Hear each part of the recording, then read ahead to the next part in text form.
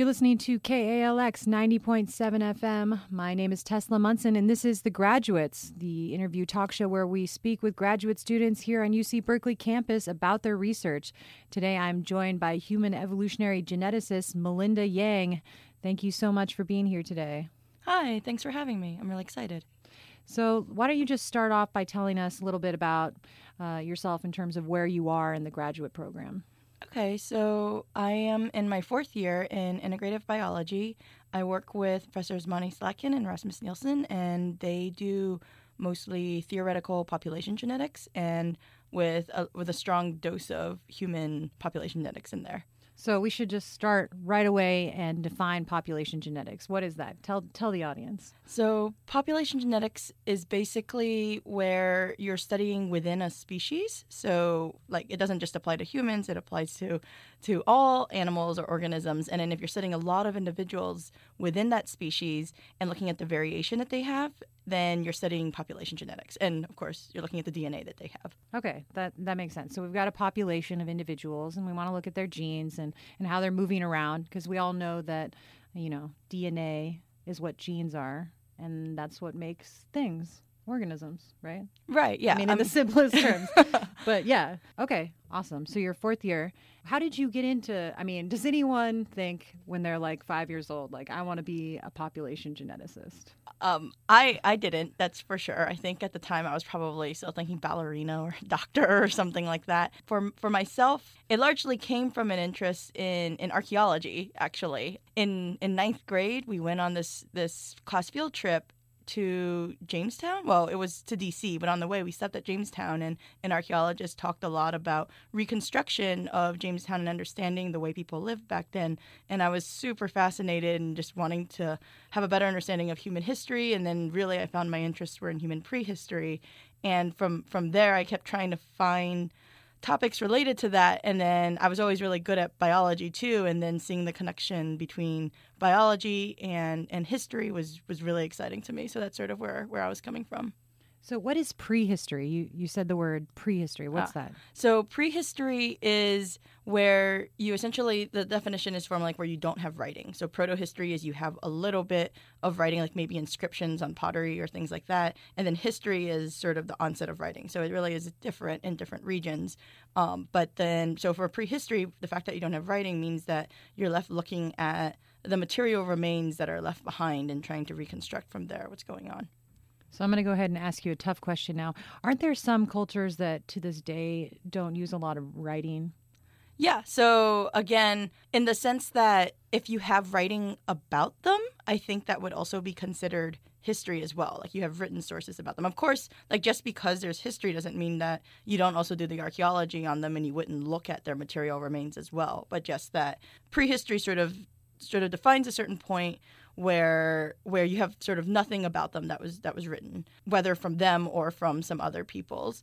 And in a way, you could also say that a lot of people could see it as prehistory sort of starting at a certain period, perhaps with onset of agriculture, things like that, or somewhere with like onset of state civilization, that sort of thing. But then prior to that, hunter-gatherer subsistence strategy would be prehistory in another more simplified way. But I think that's not really the official definition of it. But then there's some slight correlations there.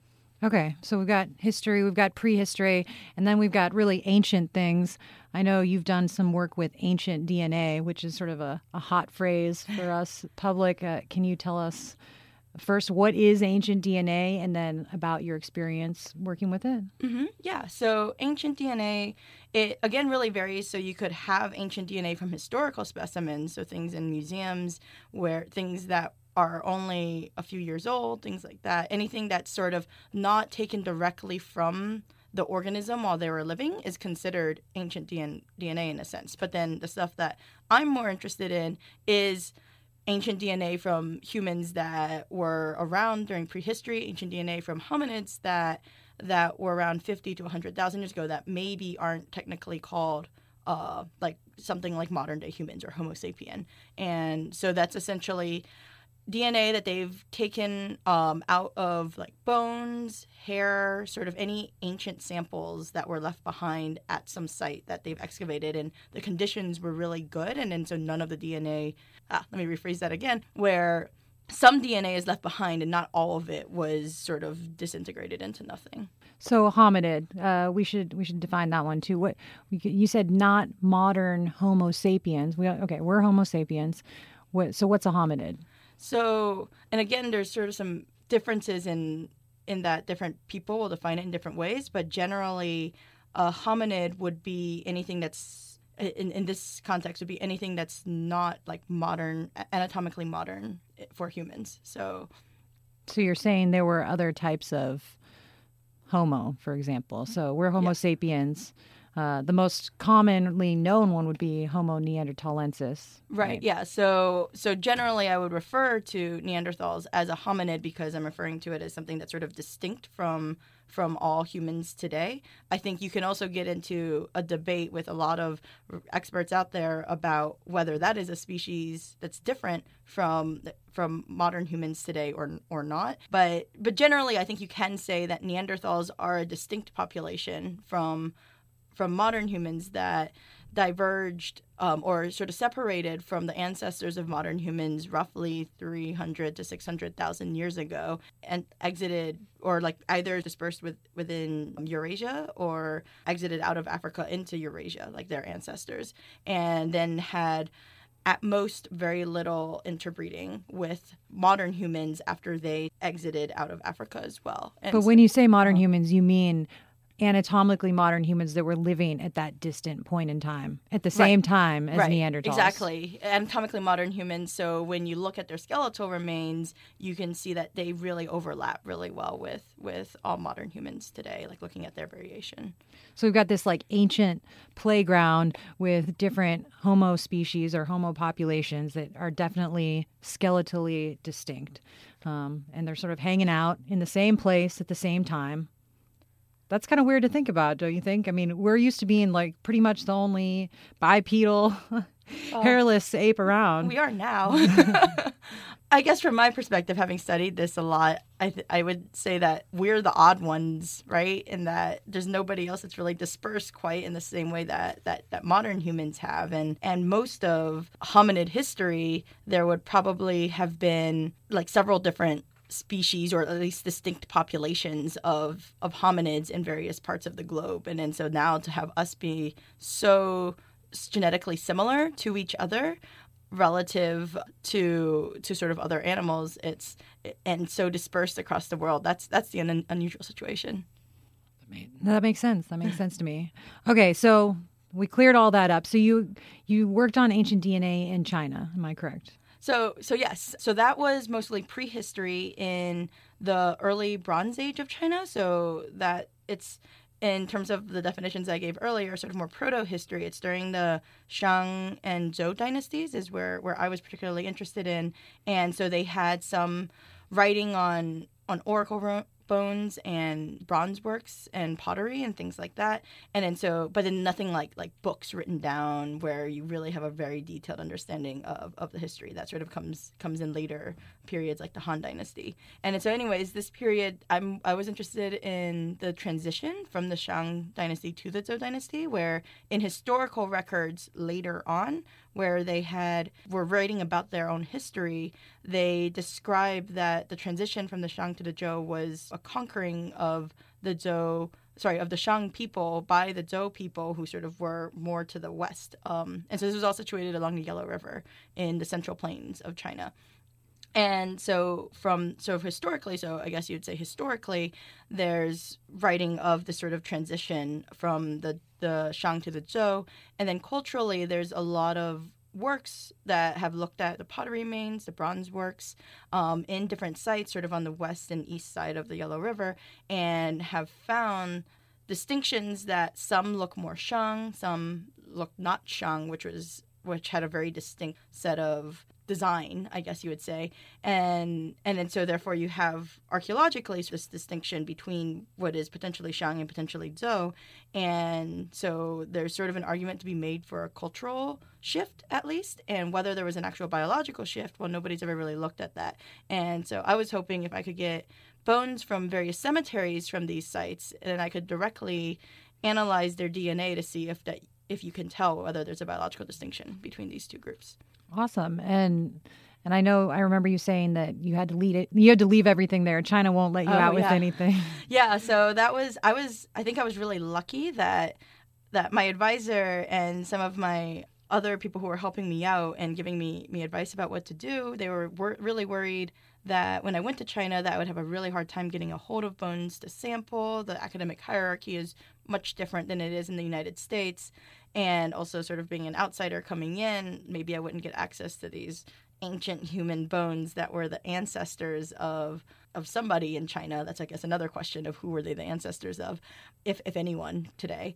But when I went there, it was actually, it was a bit hard to get a hold of the archaeology professor who was helping me get the samples. But once I did, he helped send me down to go get them, and I just had to sign a contract. And basically, the most important thing that they were emphasizing was you can't take these bones out of China. I don't think you can take any human bones out of China, actually, and you couldn't take the DNA extract either. So I had to do all the work last summer over there, and it was basically a preliminary start. So it's not done yet, but I was really just checking to see if I could get DNA out of the bones because, like I said earlier, it depends on the conditions. If you don't get enough of it, you can't sequence it. You can't compare it to look at the variation. In terms of extracting ancient DNA, is it pretty much like CSI? Are there like multicolored lights shining down on you while you do really intricate work to dramatic music? If I could bring a radio in, I definitely would have played dramatic music. It would have made it a lot more interesting. But the only different colored lights were we had to have some places where we turn on the UV light so we could like destroy any modern DNA that might contaminate the tables that we were working at so we don't get them into the samples. But mostly it's a really boring process that is even more boring than for modern DNA and more stressful in ways because you're just super, super worried about modern DNA getting in because you have so little ancient DNA. And if a little bit of modern DNA gets in, it's probably more than the ancient DNA that you have. And so all you're going to sequence is yourself or whoever else was around in the lab. And so there's some really awful horror stories of these things happening. And so you always have to be really careful.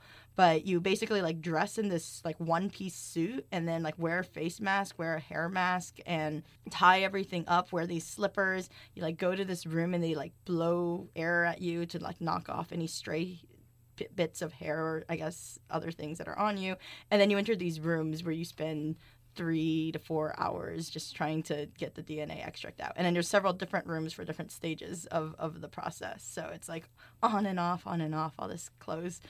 But that does sound a little stressful, actually. I was very stressed about getting any modern DNA in my samples. I think I got better at the end. Granted, I'm in a lab that's computational, which means I don't usually do much lab work. So it was definitely a great learning process of getting used to the lab work. Again, I haven't done it since college. And then to the more stringent rules that are applied for ancient DNA.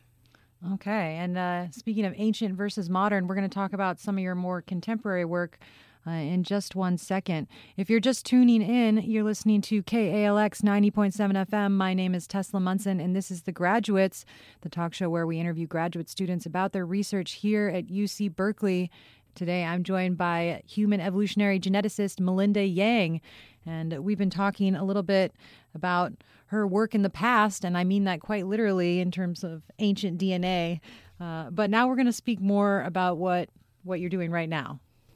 So right now I've been working for the past year sort of out of the lab and more just on the computer and using publicly available data sets for various humans and for various hominids like Neanderthals and the Denisovan as well as other prehistoric humans that have been sampled.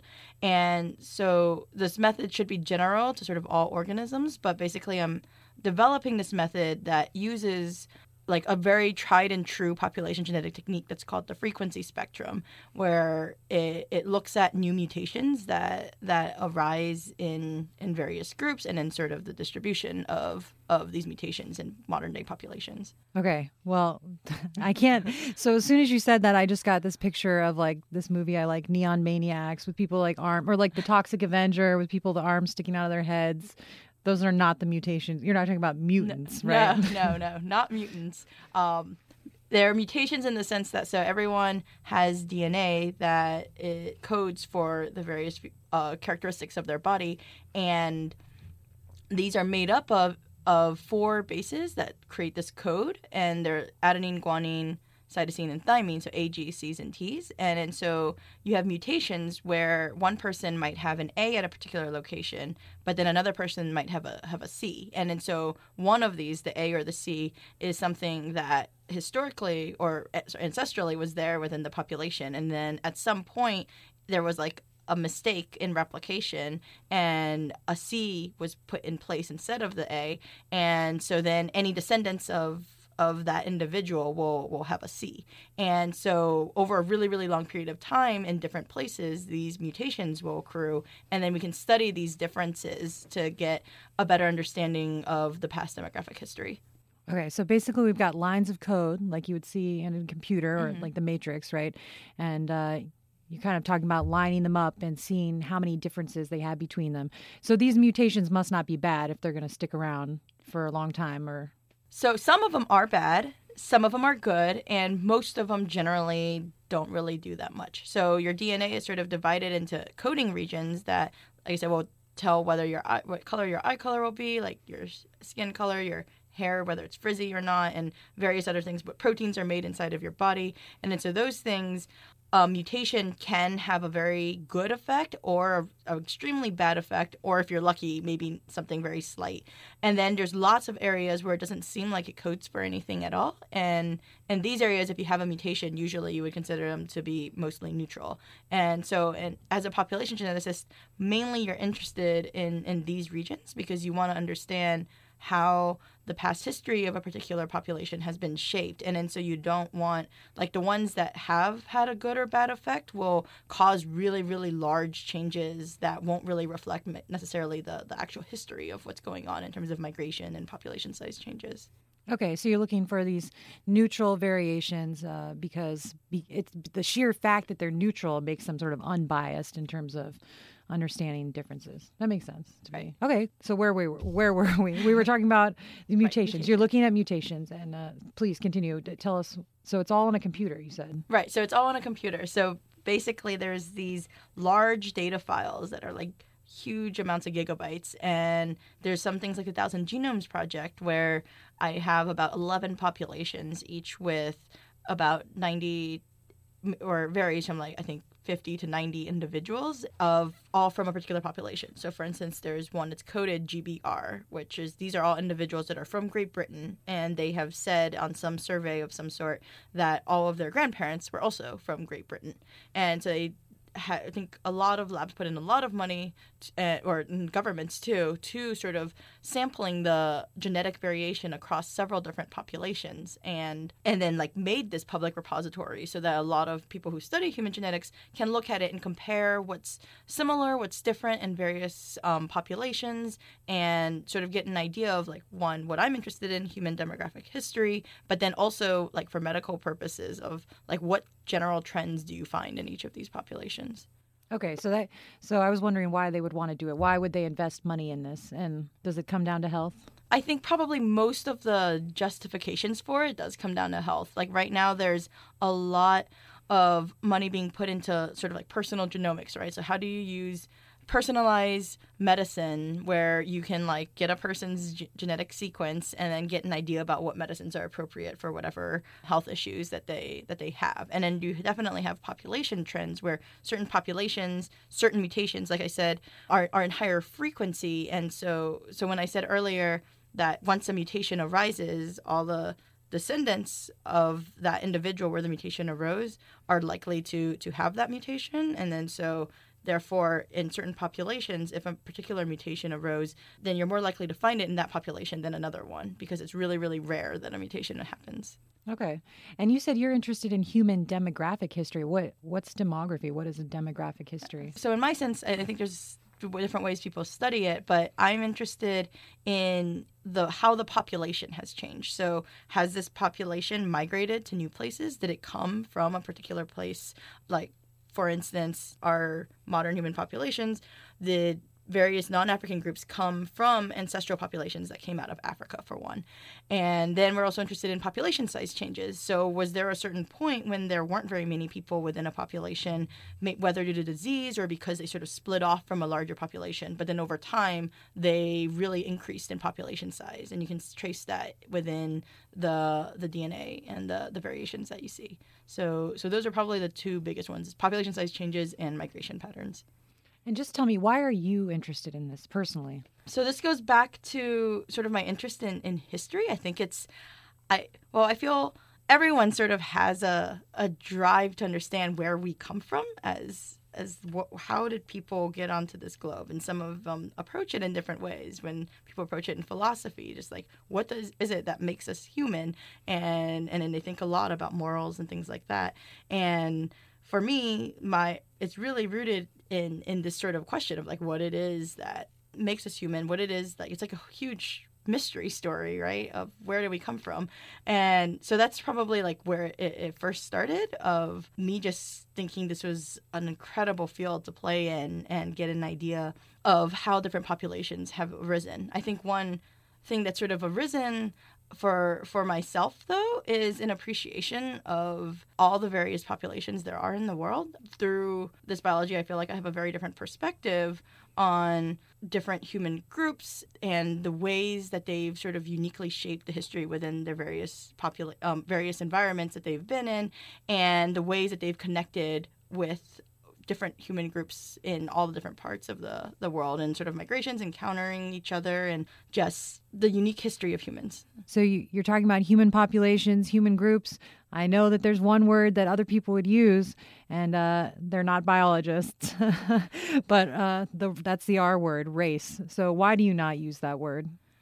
I mainly don't use the word largely because I think that it's so imbued with connotations that are socially constructed that it becomes very confusing when you use it in biology. And there's actually a huge resurgence in the United States, at least, sort of whether biology is connected to race at all. And historically it has been so much, but used in such negative ways that really, if you look at the biology, didn't really make much sense. That when I use the word race, I don't know what the other person who hears the word race is really thinking of and what things that they're attaching to it. So I'm not sure I've found the perfect word yet, since I keep using the word groups, but I'm trying to sort of remove myself from that word so that they aren't attaching all those sort of things that have been historically imbued into the word race. So basically it's just not a useful word at this point because we don't know what it means and everybody has a different definition. Right. I would say that that's my sort of main view, is that it's a word that really shouldn't be used anymore. But then at the same time, I sort of have grown to appreciate how it is currently used in society. And I think we do need to sort of find different ways of talking about different cultural groups, because I think there's something to be said for you can appreciate differences sort of just in terms of various populations have had a unique history, and you can see that shaped by them. But then these are differences really to be celebrated. And a lot of times when race is used, like, it's associated with difference and it's used in sort of a negative way. So that's where the issues largely come in. And I would also say that practically there's problems with racial disparities and things like that. And so there becomes this conflict of how do you talk about, like, how do you remove the word race and then deal with the racial disparities that do exist, because they do exist now. And so we have to figure out a way of seeing where they occur. And then so there's this catch-22 of you need to use the word race in like censuses and things like that to sort of pick out where racial disparity is occurring. But then we want to sort of slowly remove the word race from the population because it's so negative in a lot of ways. And that's why we have the social sciences and the humanities. It's very important. Yeah. Because really that's a topic, we don't want to talk about. So for us in biology, we say human population, for example, and that this takes us all the way back to the beginning of the interview. And what is a population? So in this case, it's a group. It's a group within a species. They're interbreeding, so that means they're doing it with each other, and they're having offspring as a result of that. So little kitties running around. And they can have a unique history because they live in that population. And you can see that history in their genes. And so that's what you're looking at. Right. I would say most human population geneticists don't really talk about race at all, but then a lot of it is misconstrued as, oh, you are talking about human races. And then it's really important to understand the differences and definitions there. And I think you did a good job explaining it and talking about it. So we can just leave that one in the dust. We're done with that question. Feel free anyone wants to talk about it with me. Don't give your email out. No, I won't shout it out here.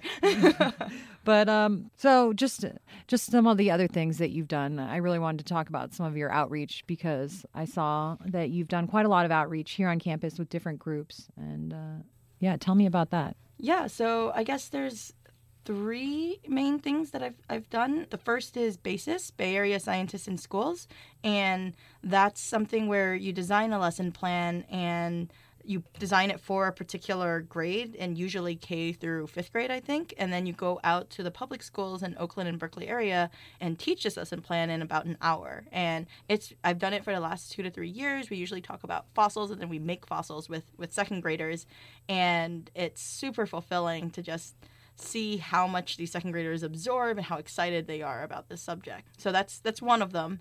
Another one is Expanding Your Horizons, which is sort of a one-day conference, a series of workshops that occurs in March for middle school girls. And it's basically to encourage girls to enter the natural sciences to have a better idea about how cool natural sciences are.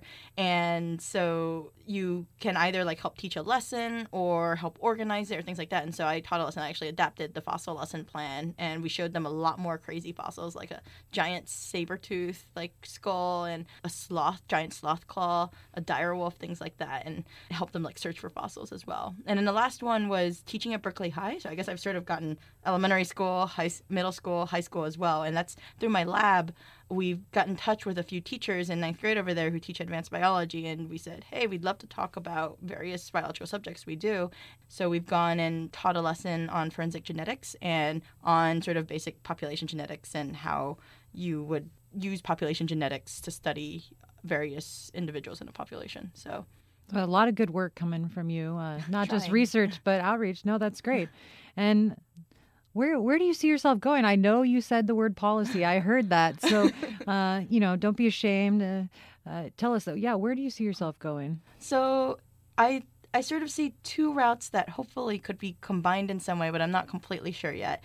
As you can see from the outreach, I have a lot of interest in education, and I really think that there's a lot of importance in teaching on human variation and how you see it. Our discussion on race, a lot of people have misconceptions, and it's really important to get that stuff out there because it really affects everyday life. But then, like I said, I really want to make an impact, and the more that I read about and study how humans have adapted with their environments and these implications of how we use the word race, I am interested in policy as well, and I'm sort of hoping that afterwards there's a lot of postdocs for policy grants that are out there and exploring how I can communicate science within these policy fellowships. So there's some that are more broad that wouldn't really be related to genetics, that are related to how science is brought into legislation. And those things, I think I'm concerned very much with human adaptation of landscapes and things like that. And then there's more bioethics sort of thing. So like I mentioned earlier, there's a lot of medicine where they're really looking at genetics, and they're using population genetics to get an idea about which medicines are good for certain groups of people and things like that. And there are a lot of people are getting their personal genome sequence. And so in the next 10 to 20 years, I think there's going to be a lot of law set out, how you use this stuff, what's ethical and what's not. And I think a population genetics person would have a really good perspective on what makes sense and what doesn't from a biological point of view. I already believe that you have a great perspective. So I'd nominate you. I'd vote for you. So we'll see. So policy and education, and I don't really want to give up both. So well, I think a lot of us are hoping that in the future there will be more jobs combining those elements. And speaking of the future, do you have any advice for undergraduates or high schoolers who want to get involved, who are interested maybe in human genetics or even computational biology? Mm-hmm, yeah. So I would say, being the lab that I am, I haven't really talked that much about the computational work that I do, but a lot of it does involve all like computer science and scripting and using programming languages. And I actually learned all of it in grad school, but I would have been very, very happy if I had learned it earlier. So I would say it would be great to sort of take those classes. So to get skills in terms of programming languages and maybe some statistics, that would be really useful as well. But then for content, really just take all the anthropology classes that you can get. I love anthropology, and that will really generate the type of questions that you're interested in. So that's sort of where I was coming from of that two-pronged focus. And then, of course, search for labs. Like our lab also takes undergraduates, and we set them to work mostly on computational problems especially. So if you have like scripting ability, then you're in a really good position to work in our lab. So. And Lord knows we're in the Bay Area, so there's got to be a few kids out there with some computer science background. Definitely. Well, any last words today? No, thanks for letting me talk. This was really great to talk about humans and race and all of these sort of issues. Yeah, I know it's a lot greater when when no one can get into the studio. No, I really enjoyed it. Again, you've been listening to The Graduates here on KALX Berkeley. My name is Tesla Munson, and I've been joined today by Melinda Yang, human evolutionary geneticist and integrative biology student here at Berkeley. That's right, The Graduates is the interview talk show where we speak with graduate students about their research here at Berkeley and around the world. And tune in 2 weeks from today for another episode of The Graduates. Join us on Tuesday, June 3rd, to hear from agricultural economist Andrew Stevens. Stay tuned. You're listening to KALX Berkeley.